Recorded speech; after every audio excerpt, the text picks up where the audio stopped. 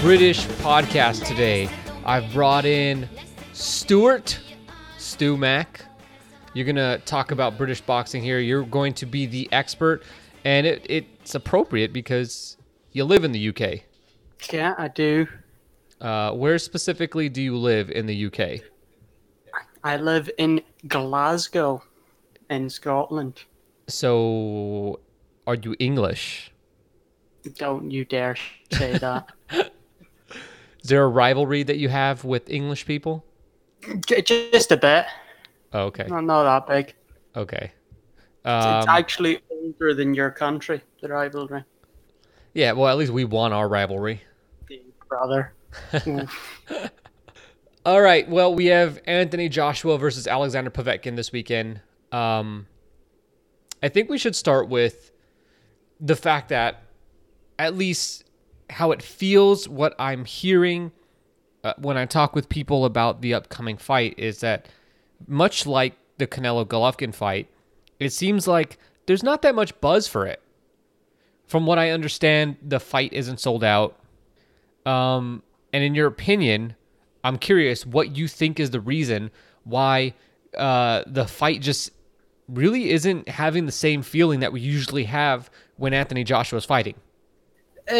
I think there's a few reasons. Like, obviously, it's the fact that there was months and months of building up this fight with Wilder, and everybody's expecting a fight with Wilder, and then it kind of fizzles out, and it's a letdown when AJ's having a fight and it's not against the best possible opponent. But it's kind of natural at the same time that you can't. You realistically, it's not financially sensible to just go big fight, big fight, big fight. You've got to have a fight like this where it's still sold very well. Like, don't get me wrong, AJ will always sell very well, but maybe the pay-per-view won't sell as well, and internationally it won't get the same amount of hype because it's not the massive fight that everybody was expecting. Well, I don't think there's really anything that Joshua could do outside of fighting Tyson Fury that's going to approach, like, even get close to what it would be if he fought Wilder. Even Tyson Fury, I think in Britain it does similar numbers, but in the US, would people buy a pay-per-view of Fury versus AJ? And I don't think it even gets close to Wilder. Oh, well, for sure, nobody buys a pay-per-view between Fury and Joshua, mostly because of the fact that fight would come on at 2 p.m. here. Yeah. And while Joshua's fights, like his fight with Klitschko, did really well. If you add up the live Showtime viewing in addition to the replay at HBO, it did well over 1 million views that day in its first run on both networks. So I think the demand is there for Joshua, but he has to have someone that the American public recognizes. And now I know what you or a listener might be thinking. Oh, well, but Tyson Fury doesn't have that. I don't agree with that because Tyson Fury, when he fought Klitschko, did a really good number for a daytime fight on HBO. And Tyson Fury, when he fought on Kathy Duva's NBC deal, he did a pretty good number when he fought there. And he fought Steve Cunningham, who's like not the most popular fighter in America.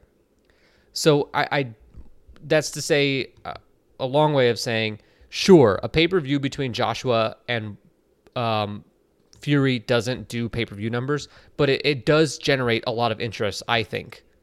So I have one reason for why this might not be doing so well, and you can tell me if I'm right or wrong. It's simply put, the boxing world has put a lot of energy, effort, discussion, etc., is put a lot into the Canelo Golovkin fight. Pre-fight last Saturday, as well as afterwards, another controversial fight, we're still talking about it, and Joshua's fight is days away. And obviously, Canelo Golovkin is a far more competitive, far more compelling matchup than Anthony Joshua versus Alexander Povetkin, unless, they're both fighting to take a drug test or something. So do you think that has anything to do with maybe the lack of buzz for the fight this Saturday? I think it has some effect, but I think for one, their fights that in the UK at least is two very very different markets. The people who watched Canelo Golovkin are going to watch Joshua Povetkin anyway, like regardless of the amount of buzz, the amount of hype around it. While the people who are primarily speaking about Joshua Povetkin, they're not the sort of people who would stay up to 4 a.m. to watch Canelo Golovkin. They're not the sort of people who would pay 16 quid for two guys who have never fought in the UK. They're very much not impeding on each other's territory much. I think it does account for a lot of the lack of discussion online, because obviously there's one of the biggest fights of the year that was very competitive, and there's a lot of talking points around it, while AJ Povetkin, for the most part, most people presume it's just going to be a fairly routine win for AJ. But in terms of actual money, money for that fight, I don't think they impede on each other very much. I think that's a good point that you made there. I think I put that there because it's something to look at. Like, it's a possibility that maybe that explains it. Like, there's a fatigue involved, just like we thought there was a fatigue when it came to the Canelo Golovkin. And the argument against that is, when it comes to Canelo Golovkin, I think you and I could agree, and most people thought that there was a lack of buzz, but it turns out that the fight did really well. And the people who were the people who were excited about it are the people that aren't on the internet talking about it. And those are the people that actually bought tickets. Those are the people that were in the arena cheering for Canelo and booing Golovkin or whatever, or ordering the pay-per-view. Do you think, though, if we come up with another reason why maybe Joshua Povetkin isn't that exciting, or not, I should say, just not, there's not as much of a buzz around it, is because Povetkin looked bad in his last fight. Now, he stopped David Price, but he didn't destroy him. And that's what I think most people thought, that David Price would just walk into a big right hand in the first round and the fight would be over. And that's kind of what you expect if you're a guy like Povetkin, if you're going to go fight a guy like David Price, who is not good. So do you think that has anything to do with it, that Povetkin maybe at one point in time would have been a good opponent for Joshua, but at this point now people realize he's just going to be a sitting duck for Joshua? Yeah, I'd agree with that. I think there was nobody in the world who would be impressed with that performance against Price.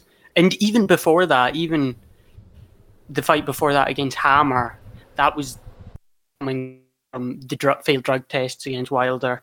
So, and he looked very mundane compared to what he was like, 4 years ago, whatever. He looked like he had less power. He looked fairly settled, just not quite struggling, but just easing out rounds against Hammer. Like, he wasn't dominating him. It didn't look like the mismatch that it should have been. And Povetkin just really, he was rated as one of the top guys outside of Klitschko 5 years ago. And more recently, he would still top 5, but he hasn't looked impressive. And the fight, if Povetkin had came out and he had destroyed Hammer and destroyed Price, it would be very much more hype around it, I feel, just because it would ask questions to Joshua, which no one thinks this Povetkin is going to ask questions to Joshua. Even as, I think a few years ago, maybe, was it even last year, that everyone thought that Povetkin was the measuring stick, the toughest fight that Deontay Wilder could possibly take? I mean, it seemed... Yeah, when he took the fight, there was very much a air of this is the toughest fight possible for Wilder right now. Even rating him ahead of Joshua to an extent. Right. Mostly because Povetkin had been fighting without drug testing, and he turns into he's an absolute monster, maybe the best heavyweight in the world when there's no drug testing involved. And I'm confident that the change in how he's perceived coincides with the two failed tests, and then demand on his opponents that he do drug testing. I mean, I'm not even gonna, usually I don't accuse people, but it's really obvious. It was obvious to me from the start that Povetkin was on something. You don't transform like that. You don't completely alter the manner in which you dispose of opponents that radically unless something else is helping you. And the 2 failed tests, prove that's the case. And even without, extra help, it's clear Povetkin didn't need it to get rid of a guy like David Price. But I think with the wind coming out of his sails a bit, Povetkin just isn't that interesting as an opponent. Right, you started this at the beginning, but like these guys are in Wilder's shadow, and as long as Joshua it doesn't fight Wilder, his fights won't draw. Now, some British fans might be upset with that, thinking, oh, well, Joshua's a big star and he can sell out Wembley Stadium fighting whatever Dillian White style jabroni that comes out. Listen, you're trying to tell me that the comparison between fighting, whatever British heavyweight comes out, whether it be Dillian White or maybe Derek Chisora knocks out Dillian White in a rematch or something, and we got Chisora versus Joshua, that doesn't come close to what's possible if he were to fight, say, Deontay Wilder. And Floyd Mayweather and Manny Pacquiao, like that's the case study for this. When they didn't fight each other, their pay-per-views were good, but they weren't as good as they would be if they'd fought each other. And there's so much relies on the continued success of both Joshua and Wilder, because if Wilder loses, Joshua's numbers go down, and vice versa the other way around. Do you think that maybe Joshua killed some of his own hype with his performance against Parker? I would agree with that, and I would even go a bit further back and say his performance against Takam as well. Oh, I knew you were going to bring that up. Yeah, he did look great in the fight, especially compared to the pay-per-views he had beforehand, where he was taking guys like Bolina and Brazil, and he was beating them up for round after round. While in Takam, he took 10, and he probably still easily won the fight. And with Parker, he won most rounds, and he took it easily, but he didn't look as aggressive. He didn't look like he was trying to entertain. He looked like he was trying to win a fight. And I can, from a personal point of view, after that fight,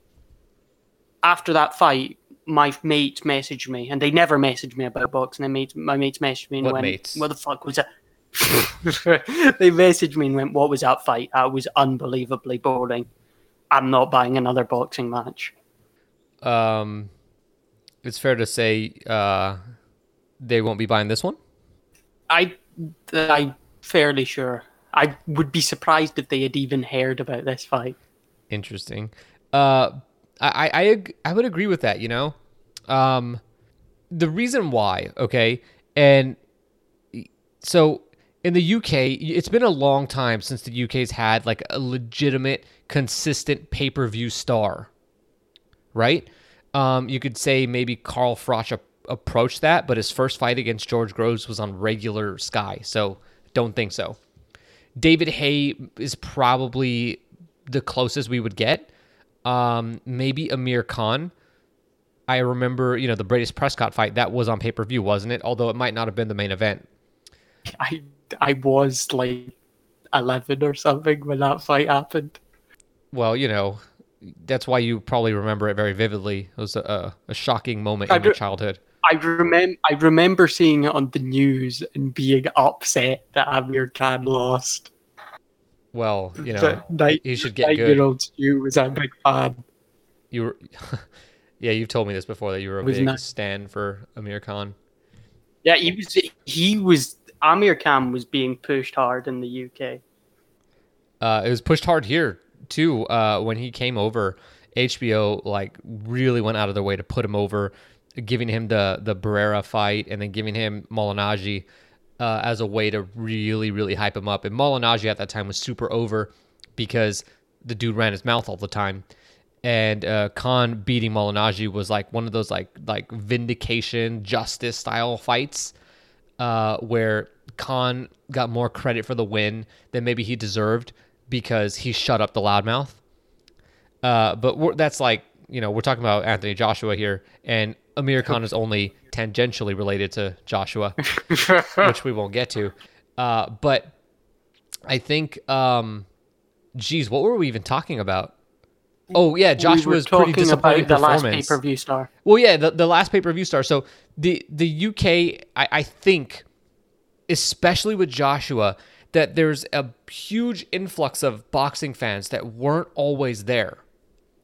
And now they're experiencing this all for the first time. They're not hardened like we are here in the US, where we've had to deal with pay-per-views for decades. And the UK might say, well, we've had pay-per-views for a long time too. You don't pay as much as us, and you don't have as many a year. Eddie's trying to change that, no doubt about that. But this is, we had to deal with this for decades. So anyway, with that fight being really disappointing in terms of entertainment value, in terms of expectation, because when you watched a Joshua fight, what did you expect? Well, he knocks someone out, and he comes in against Takam and he gets the knockout barely. It was a stoppage. And then against Parker, he basically dances around. Parker doesn't do anything. Joshua can't do anything. And so it's boring. And I think a lot of people might have been turned off by that and saying, oh, well, this is just like normal boxing, like the undercard boxing, which is not that entertaining. And I don't know if I want to spend my however much it costs on this fight. Usually about 20 quid. Right, so you don't want to spend $25. You don't want to spend your 20 quids on Joshua versus Povetkin. It's understandable. I think a lot of people feel burned by buying that fight and have probably, in the US, after Canelo Golovkin, we heard all these people saying, oh, well, I'm never buying another pay-per-view again because this is corrupt, blah, blah, blah. Who's to say that the same thing isn't really happening with Joshua going forward? That's one thing I have. You have anything to say about the possibility that may be or may not be true? I think it's true. I think it's very much a case of UK fans not really being hardened to pay-per-view, the pay-per-view model in the sense of US, because in the UK you've always had pay-per-view fights where big fights are on pay-per-view, but pay-per-view fighters are more rare, like fighters where every fight will be on pay-per-view because people want to watch them regardless of who they're fighting. So the idea of a fight like this is almost foreign in a sense, where it's pay-per-view, but we know the result and we're not really going to learn that much from the result. And I think that's why interest has died down in many ways. And it's just British fans' first time experiencing it. Yeah, I think that's really well said, that Joshua's now, he's become a pay-per-view fighter, whereas before we had pay-per-view fights in the UK. Well, not we, you had pay-per-view fights in the UK. And like Frost Groves 2, the rematch was on pay-per-view. Kell Brook versus Golovkin, that was on pay-per-view. Kell Brook versus Kevin Bizier was not. And so I think Joshua's partly to blame for that. But the counter argument, so, we talked about why there may not be buzz, but I hinted at this earlier, but I think if the counter to this is that the lack of buzz claim is basically something that you're only hearing from people like us, people who talk about boxing all the time. We spend a ton of time looking or talking about boxing, reading about boxing, etc. And maybe we're not that excited because we know the truth here. The truth is that Povetkin's probably going to get knocked out. The truth is that this is just another fight that we have to get through before we get to the fight we really want to see. I mean, are you that excited about getting some like bagel bites if you know you're going to have a steak for dinner? If the appetizer is like some bagel bites, you're not that excited about that. You'd rather just have the steak. This is the UK podcast. We don't know what bagel bites are. They're like little itty bitty bagels, like maybe the size of a quarter. No, maybe a little bigger than a quarter. And again, don't know the size of a quarter. Well, a coin, okay, like maybe an inch long, and it's Uh, like a bagel, but there's like pizza on it, like pizza sauce and cheese and pepperonis. Little tiny pepperonis are on it, so it's like a little bite-sized pizza. all right, I get the point now. That wouldn't be as exciting as a steak and some mashed potatoes and some vegetables. I mean, I don't know. Maybe Stu, you're young, so maybe you would be really into the bagel bites. I don't eat meat, so bagel bites all day for Oh me. my God, you don't eat meat? This isn't the time for this discussion. Oh well, at least you ain't gonna fail any drug tests anytime soon, or will you? Um, I do a lot of failing as is. you're fine with drug tests as long as you don't hang out with the guys in the main event this Saturday. Um, so anyway, hardcore fans talk about lack of buzz, but we talked about it with Canelo Golovkin, and I think after the fact of the fight, I think there was just as much buzz as the first time around. I wouldn't be shocked if the numbers are over 1 million. That lack of buzz was only from people that spent a ton of time talking about it, like us. And speaking on a general sense is a bit false because, you know, I we don't really speak for your friends who called and said, "What was that?" Like they don't follow boxing that much, and I'm sure that they were complete marks for Canelo Golovkin. My friends didn't know Canelo Golovkin existed. Okay, well, I guess they're more casual than I thought. Yeah, they are casuals in the most extreme sense of the word. Okay, fine. But my point, I'm sure, still makes sense. Um, so let's say that Joshua beats Povetkin. What does that do? I think it depends so much on the nature of how he beats Povetkin. If he goes out and he destroys him in one or two, I think that turns you back on to AJ's power. It puts him on as a real powerful heavyweight, and it turns the casuals back on in a way, in a sense that they've got to see a second round KO where he smashes a guy to bits. If it's like the Parker fight, or if it's like the Takam fight where he goes a bit longer and he looks a bit boring, and he might win a decision with knocking Povetkin down a couple of times, then it's obviously a bit more disappointing. I think the nature and how he wins is so important in this fight, rather than just him winning. Of course, there's certainly levels. Knocking Povetkin out in a couple of rounds, I think. Knockouts always seem to be weighed a lot heavier than winning a decision. I mean, imagine if instead of outpointing people as he did over the course of his career, Floyd knocked out half of those guys that he faced in the last 5-6 years of his career. I mean, Floyd would have, imagine the hype that Floyd would have gotten if he was doing that.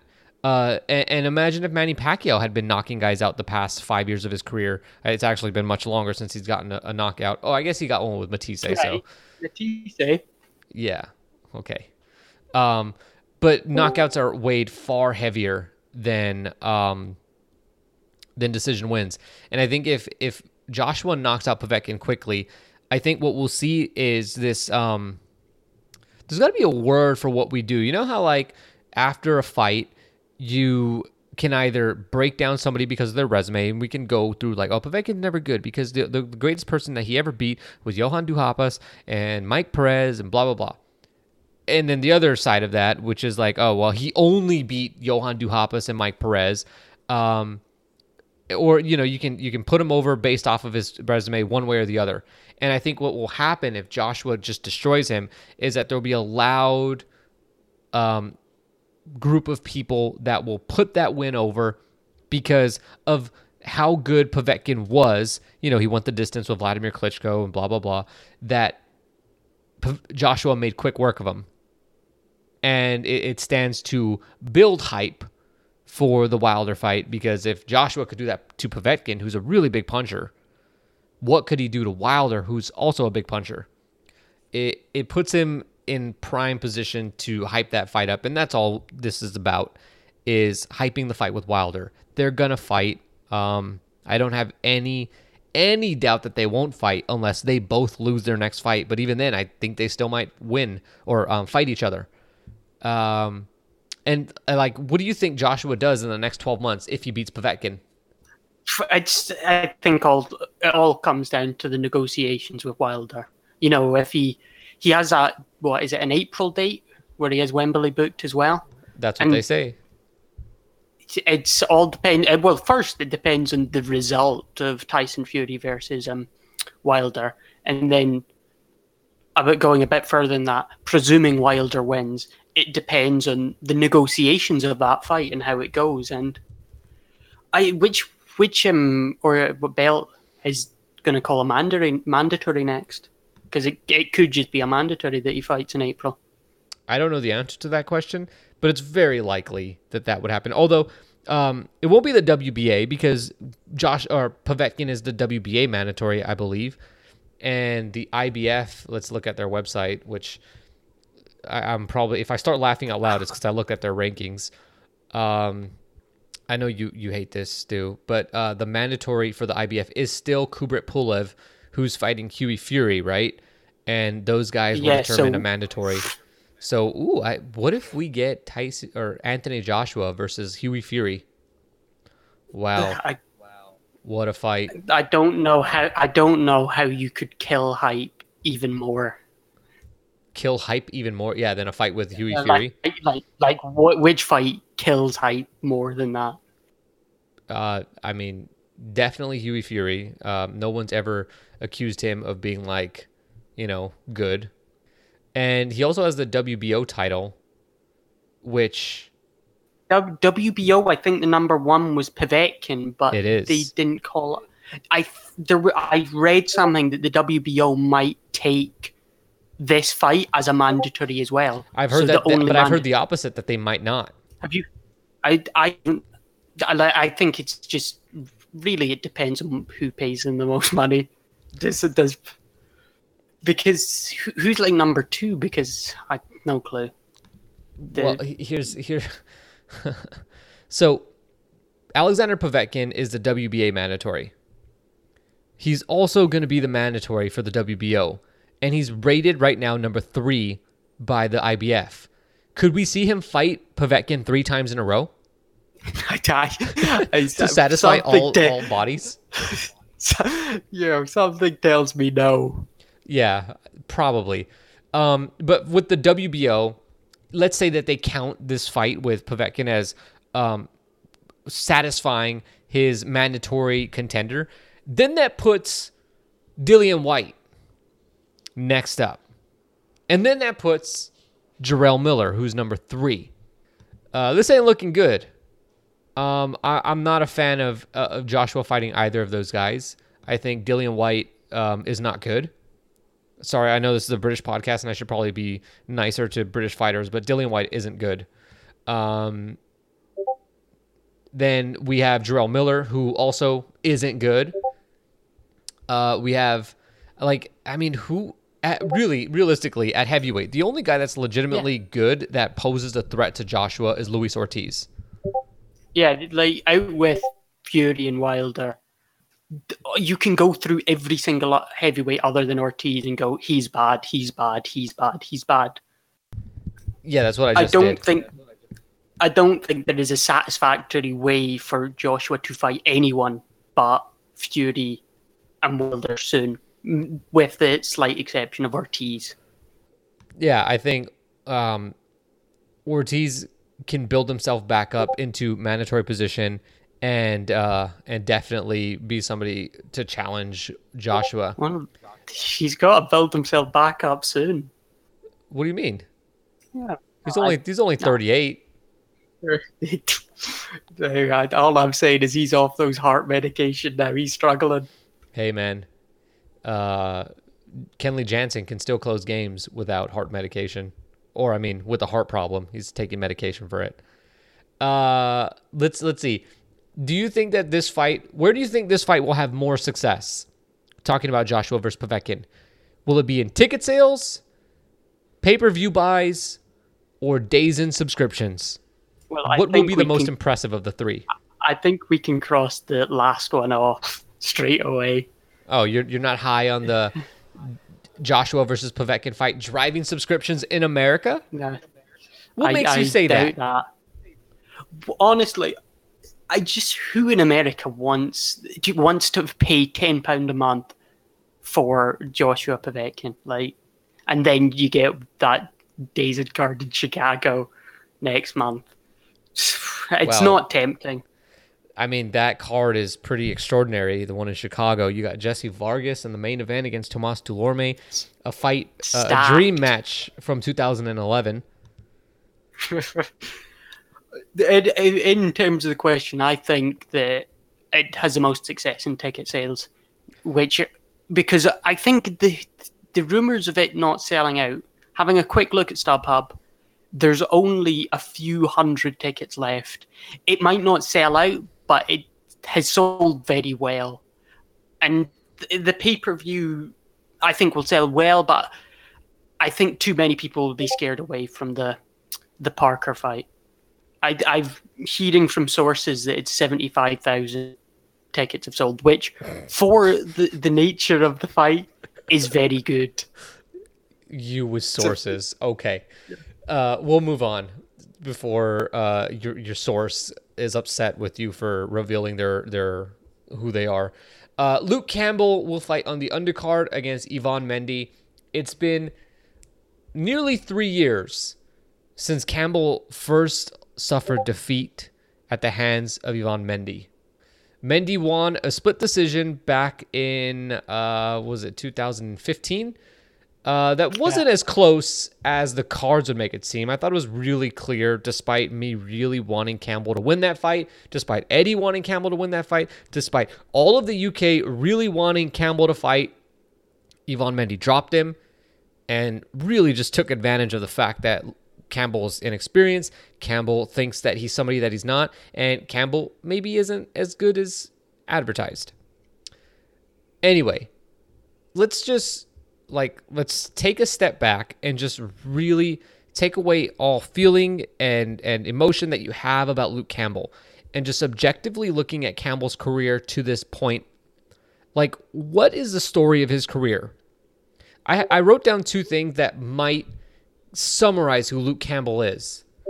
So, number one, a fighter that was overhyped, failed to ascend past the domestic level, and ultimately was cashed out. The other thing is, he's a fighter who was rushed because one of his peers, Anthony Joshua, had massive success early in his career, and greed forced Campbell into taking fights that he clearly wasn't ready for. You have any other storylines to summarize Luke Campbell to date? I think the second one is true with the asterisk of I think he wasn't he wasn't ready because I think poor training made him believe his own hype. Because before that fight, I think he was 15-0 with like 13 KOs or something, and he very much believed that his strong point was hard punching. He thought he was a hard punching lightweight, and he could come in and he could throw caution to the wind and knock people out. When he wasn't, he was an amateur who had fairly solid boxing fundamentals, and he had a bit of power. He couldn't rely on that power, but it was enough to keep people honest. But he very much had his trainers and him trained him poorly, and he came into that Mendy fight and he won the first 3 rounds fairly clearly. He came out and he was just swinging, and then after the third, Mendy kind of realized, worked him out and had his way with him for the rest of the fight and won it fairly clearly. But since then, he's changed trainers, and I think general consensus had went too far the other way since the loss to Linares, but I think he's a fairly solid fighter. I think he's, around top 10, top 5 maybe in lightweight, because it's pretty weak, but he's a solid fighter. Lightweight's a very weak division. I think you can. Do you think he beats Robert Easter Jr.? I think Easter beats him, but I think he has a chance against Easter Jr. You think he beats Lomachenko?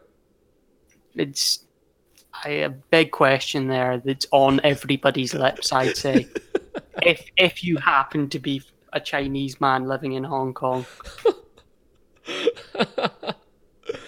I agree with most of what you said. I don't agree with the fact that well, here's the thing, and I've said this on the podcast in the past, and you definitely alluded to it, that Campbell fell into the trap that many fighters do, and I find that a lot of British fighters fall into this trap of really developing in their minds the identity that they will fight with way too soon.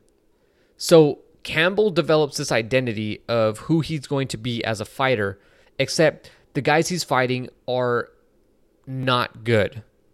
And so he thinks he's got power, but he's knocking out guys that he was brought in, that they were brought in so that he could stop them. Simple as that. I mean, what was he supposed to, like, well, of course you were supposed to stop him, but that doesn't necessarily mean that you have power. As he progressed, I mean, actually, here's a question that I was wondering as you were talking. Is there a fighter who has benefited more, apart from George Groves, from early stoppages that we frequently see in British cards than Luke Campbell? He's got to be up there. He did get a lot of early stoppages in his early career, but I would almost argue that you say benefits is in quotation marks because those early stoppages made him believe his own hype in a sense. It was those early stoppages that were meant to help him, hindered him in a lot of ways. It was a catch-22. Like, obviously he built hype. Obviously he was quickly aiming and positioning, about to be positioned for a world title shot. And then Ivan Mendy comes to town and, throws that all down the drain. But I really wonder do you think Campbell is a world level fighter?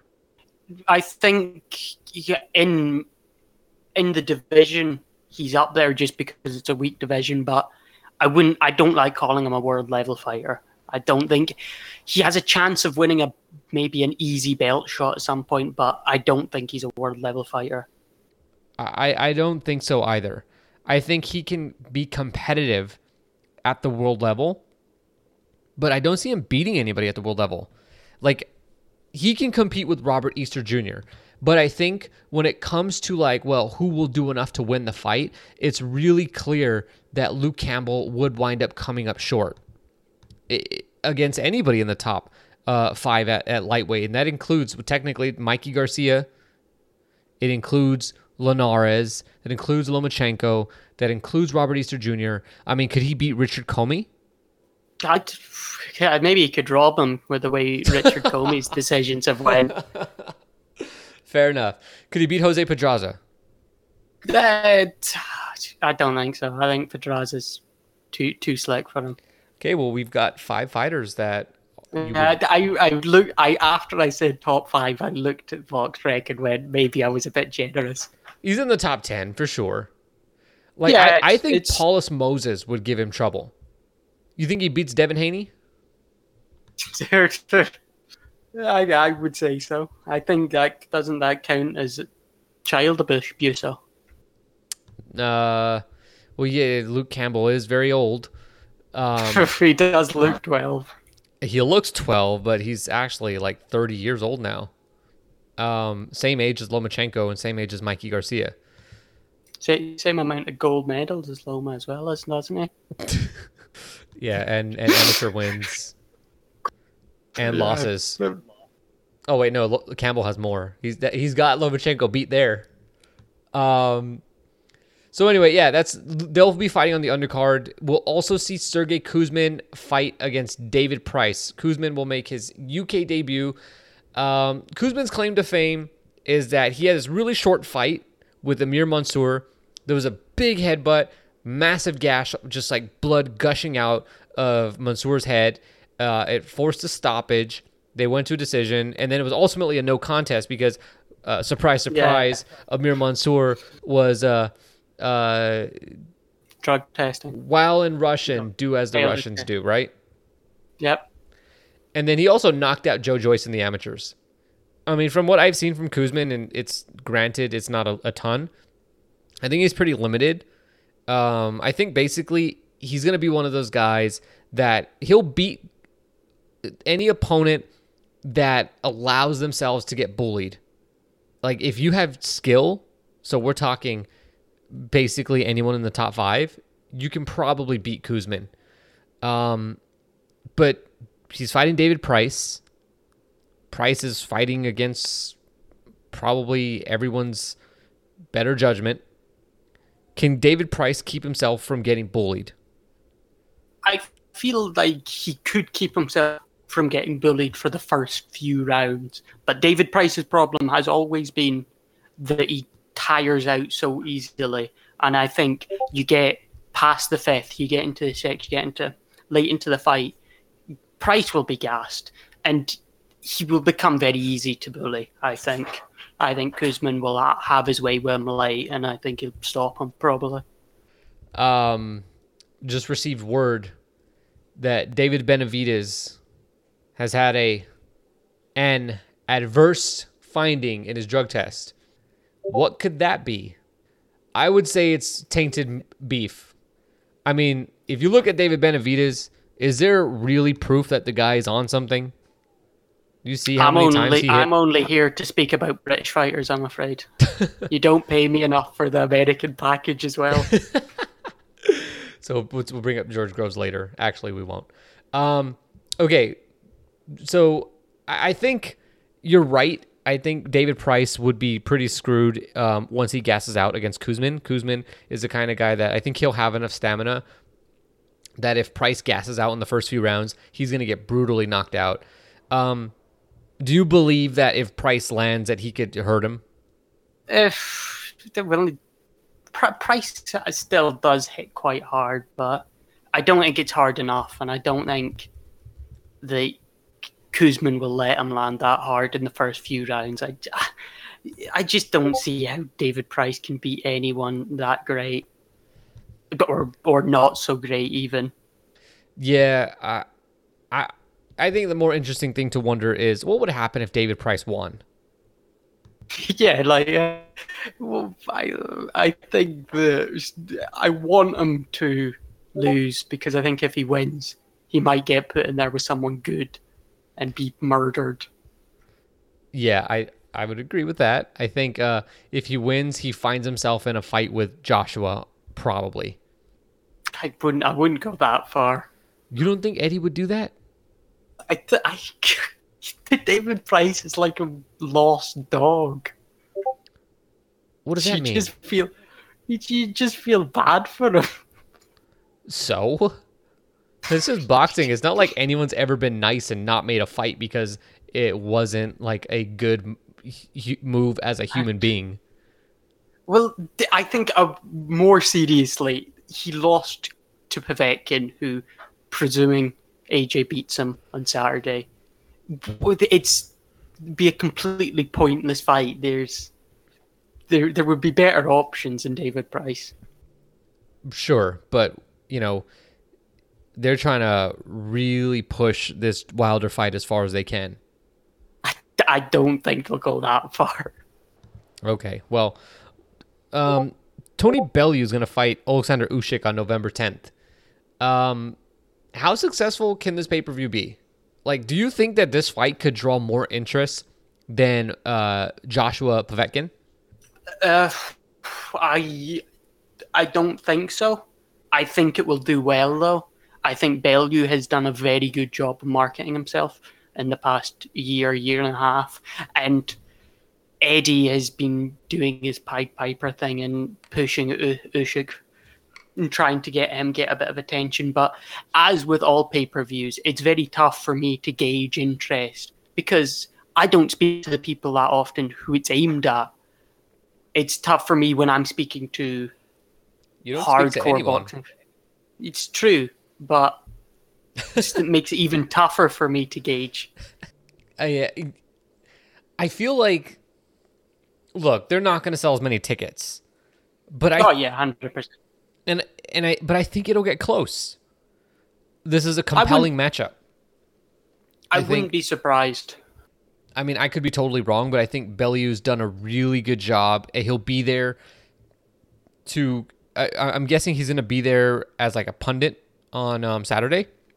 Yeah, he probably will, and he'll be doing his usual, just talking himself up. Exactly. He'll put himself over. They'll talk about Usyk and how good Usyk is, and I think you can create a compelling matchup.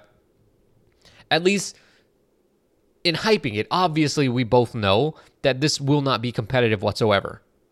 One of the questions I have, though, is why is the fight taking place in Manchester? As opposed to Liverpool. As opposed to Liverpool or as opposed to London. So, like, if we're going to take a central location and just kind of like, we're going to pick the location without considering hometowns and just put it in the place where we can draw the most interest and money, well, then let's go to London. Doesn't that make sense? It's like, you know, if you're going to go to the UK as on a vacation from America, like, you would not go to Manchester. You would go to London. I think that there is two reasons why it's in London. Why it's not in London, rather, why it's in Manchester. The arena in Manchester is very big. It's 21,000 capacity. I think it can hold about 22,000 for boxing or so. It's a very big, and I think it's bigger than the O2 that they have in London. So it's you get the biggest arena in the UK by going to Manchester. And in addition to that, Manchester is closer to Liverpool than London is. So it's easier for Bellew's local fans. The difference is 1,000. And I think it's 1,000 is a very small difference. It's pretty much a wash. And then it's closer to Liverpool. So I think that's why they chose Manchester. Because it's closer. Well, I mean, obviously, I don't think Usyk cares. They can fight in Tony Bellew's bedroom, and he's still going to win. But I just think it's interesting that Manchester, even though, I mean, it's only got just 1,000 more seats than the O2 Arena, and if I'm basically mapping the way things work here to the way things work in the UK. Being that it's London, and London is one of the most expensive cities in the entire world, you could charge a lot more for things like tickets and concessions if you do it at the O2 Arena than you would with the Manchester Arena. I think there's 2 points in that. You've got to remember Britain is a lot smaller than the US. Like, if you're having the difference between having a fight in Las Vegas and LA is so much more massive than having a fight between London and Manchester. So the ticket prices, because people can travel quite easily from city to city, generally vary less. And in addition to that, ticket prices are just always going to be lower here. It's the culture is to have more affordable tickets, more affordable pay-per-views. Why? I think it's quite a complex situation that sport here, in particular football, are more designed to be clubs. The supporters are meant to be part of it, while in America, they're more football, like American football and all other sports. The teams are franchises. They're designed to make money. They aren't afraid to move just because they're going to make 100 million more a year. And I think that carries over to boxing in a sense. Is that why Eddie Hearn has so many diehard fans who refuse to acknowledge that his promotional tactics in America have failed largely? Oh, 100%. It's definitely why. I'm just teasing. He hasn't failed. He's actually promoting fights. But is he promoting in America what he targeted and intended to when he launched and had the initial press conference with Perform Group and John Skipper and Dazen? Absolutely not. And it's very unlikely that unless they can develop a homegrown star, we won't see that. So why do you think the Warrington and Frampton fight is going to be in Manchester? Doesn't it make sense to put that in wherever Frampton lives, Belfast? With Belfast, I think it's a lot of the time it can be very tough to get the stadium, and the arena is it's not as big as Manchester Arena. It's the same point again. the Manchester Arena is the biggest in the UK. And then in terms of why isn't a stadium fight in Leeds, it's in December, which would be potentially 0 degrees. It would be absolutely freezing, so it wouldn't be a very entertaining night for anyone if it was outdoors. And then, do you think that they could actually sell close to 21,000 seats though? It's so tough to say. I don't know what the pricing is like. I don't know how well Warrington fans will travel, because they turned up pretty well in Leeds, but I don't know how many of them were like, oh, boxing's on, Leeds will go, or how many of them were like, I really want to see Josh Warrington and would be willing to travel to Manchester. It's a lot of reasons why I think it's a Manchester, and at the end of the day, it's a neutral, so both fighters will be pleased with it. There won't be any hometown favour. I think, obviously it makes sense. Like, so, the whole thing about Frampton, at least this summer, was the Windsor Park fight. And is that what it's called, Windsor Park? Yeah, it's Windsor Park. It's where the Northern Irish football team play. Okay, so I thought it was literally like a park. Like, and they're just going to like... I thought it was like a park, and they were going to do like, yeah. So, and it kind of made sense that they would... Didn't he do a fight like in a park, like where it was super rainy? The Titanic thing. I can't recall. Okay, well, I remember it was like it wasn't the SSE Hydro. He fought on it was like something related to the Titanic Quarter. That's what it was, and they had to construct stuff. Were you there? There was a Kiko Martinez fight. I was not there because I'm not from Belfast. Is it an actual, like, it's a waterfront regeneration? What is this? I don't know. This is bizarre. I recommend looking up the Titanic Quarter in Belfast. It's I don't know what this is. It's like these buildings that look like static. Looking it up has only made me more confused. This is seriously bizarre. Seriously bizarre. Titanic Quarter in Belfast. Look this up. Apparently it's like a tourist thing, but I don't know what these buildings are supposed to be. Wow. They look like crystals that you see in movies and stuff. They had 16,000 people on temporary seating, so give them their due. That's not bad. No, that's great. And Frampton and Warrington, obviously, I doubt either would want to go to the other's like hometown. So I guess Manchester is a good place. But again, I think why not do the fights in London? Maybe all the arenas are booked up. I don't know. I think it's the same point as beforehand. That as for the Bellew fight. Well, we could move on. So Dodd Yordan, you have a fighter that you like? Who? Okay, and Anthony Crolla, you know that guy? I know Anthony Crolla. Okay, well, these guys are likely going to fight on the Usyk Bellew undercard, and the winner becomes the mandatory for Vasily Lomachenko, Dodd Yordan, and Anthony Crolla. Can't say I'm very excited for either potential fight with Loma. So my question is, if we look at page 1 of BoxRec, how many fighters would you prefer to see Lomachenko against? There's 50 fighters on page 1. Okay? 50. Surprisingly, Crolla and Yordan are in the top 15. Let's just go from 15 to 1. Would you prefer to see that person or the winner of Crolla versus Yordan fighting Lomachenko? Number 15, Beltran, Ray Beltran. I'll say it's a tough decision for the worst possible reason. I'll say no. So you would rather see? Yes. So who would you rather see? The winner of Crolla Yordan or Ray Beltran fight Lomachenko? I would say the winner of Crolla Yordan, just because it would shut up people who think Crolla's actually good. Okay, that's one.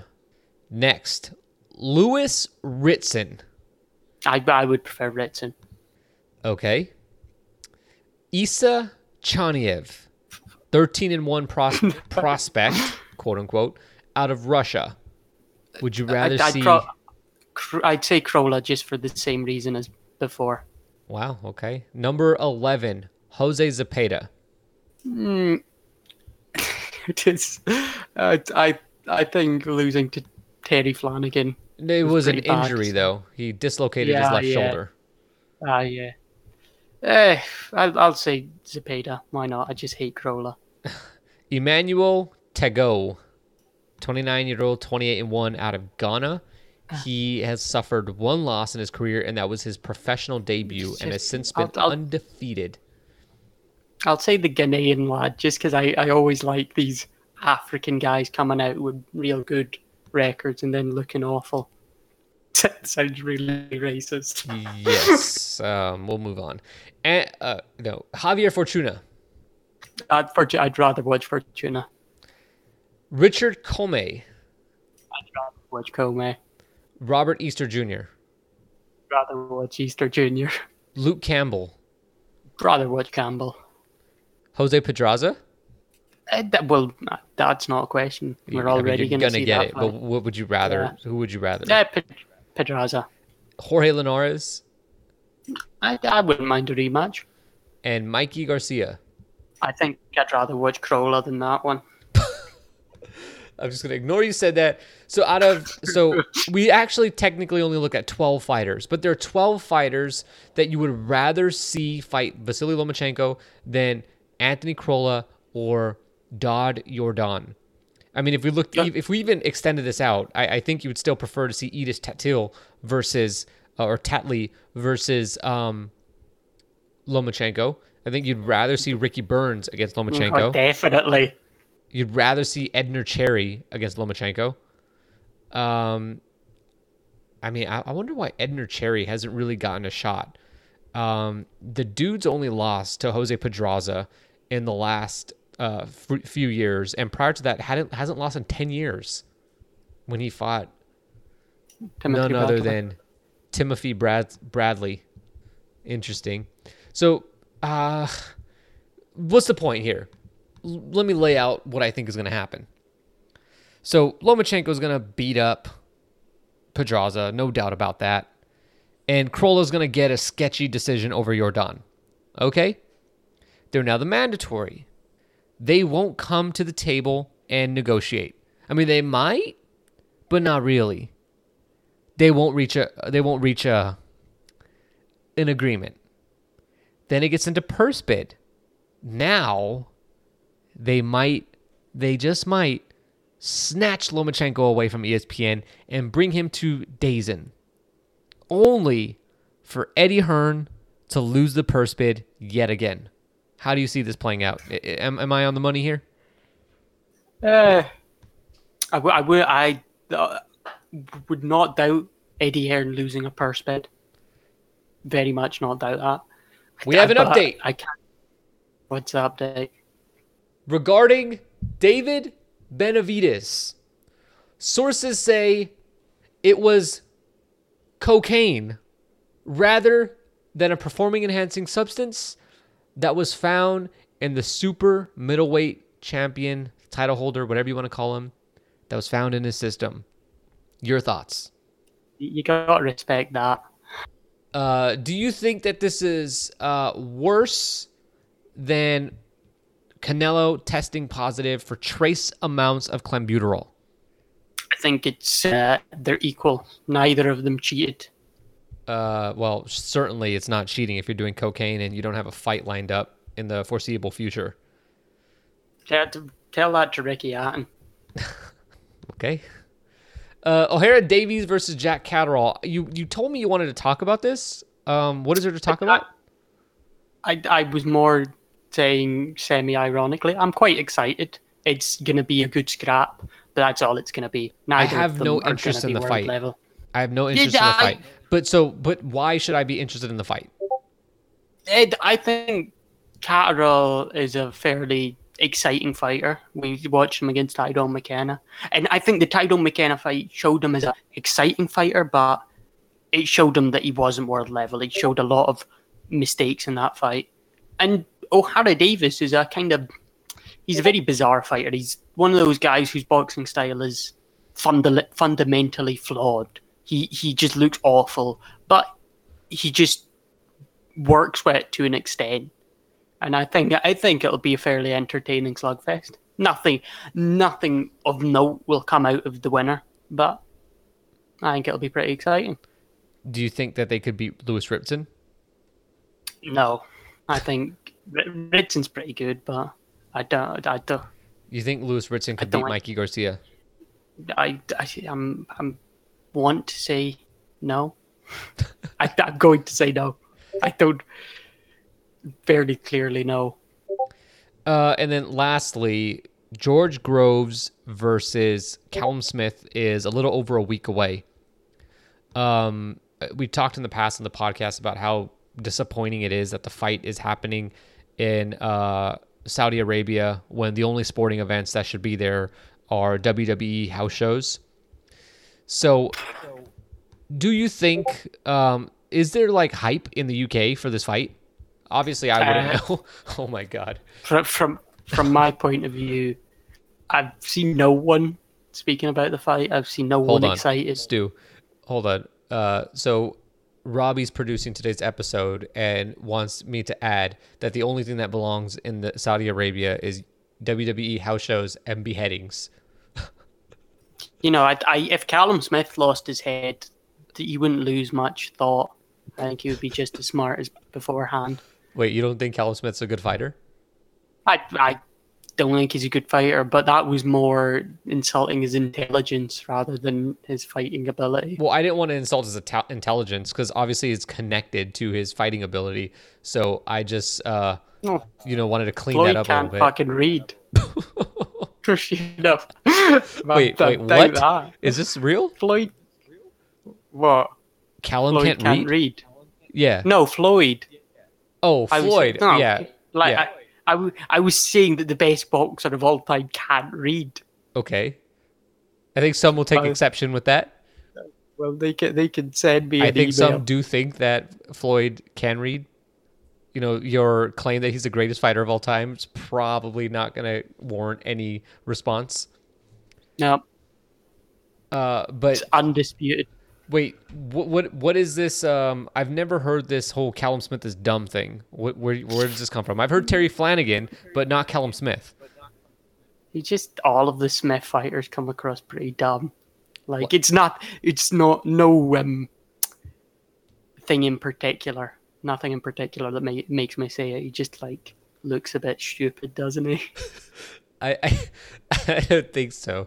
Callum's one of the guys that I thought would be pretty good. I think when I looked at the UK prospects that came out around that time frame, specifically, it was headlined by Callum Smith. You had Luke Campbell, you had Anthony Joshua, you had Anthony Ogogo. Callum looked good. Maybe because the closest guy to his weight class was Anthony Ogogo, and Anthony Ogogo looked clearly not good. But Callum looked okay. Now, he's obviously disappointed.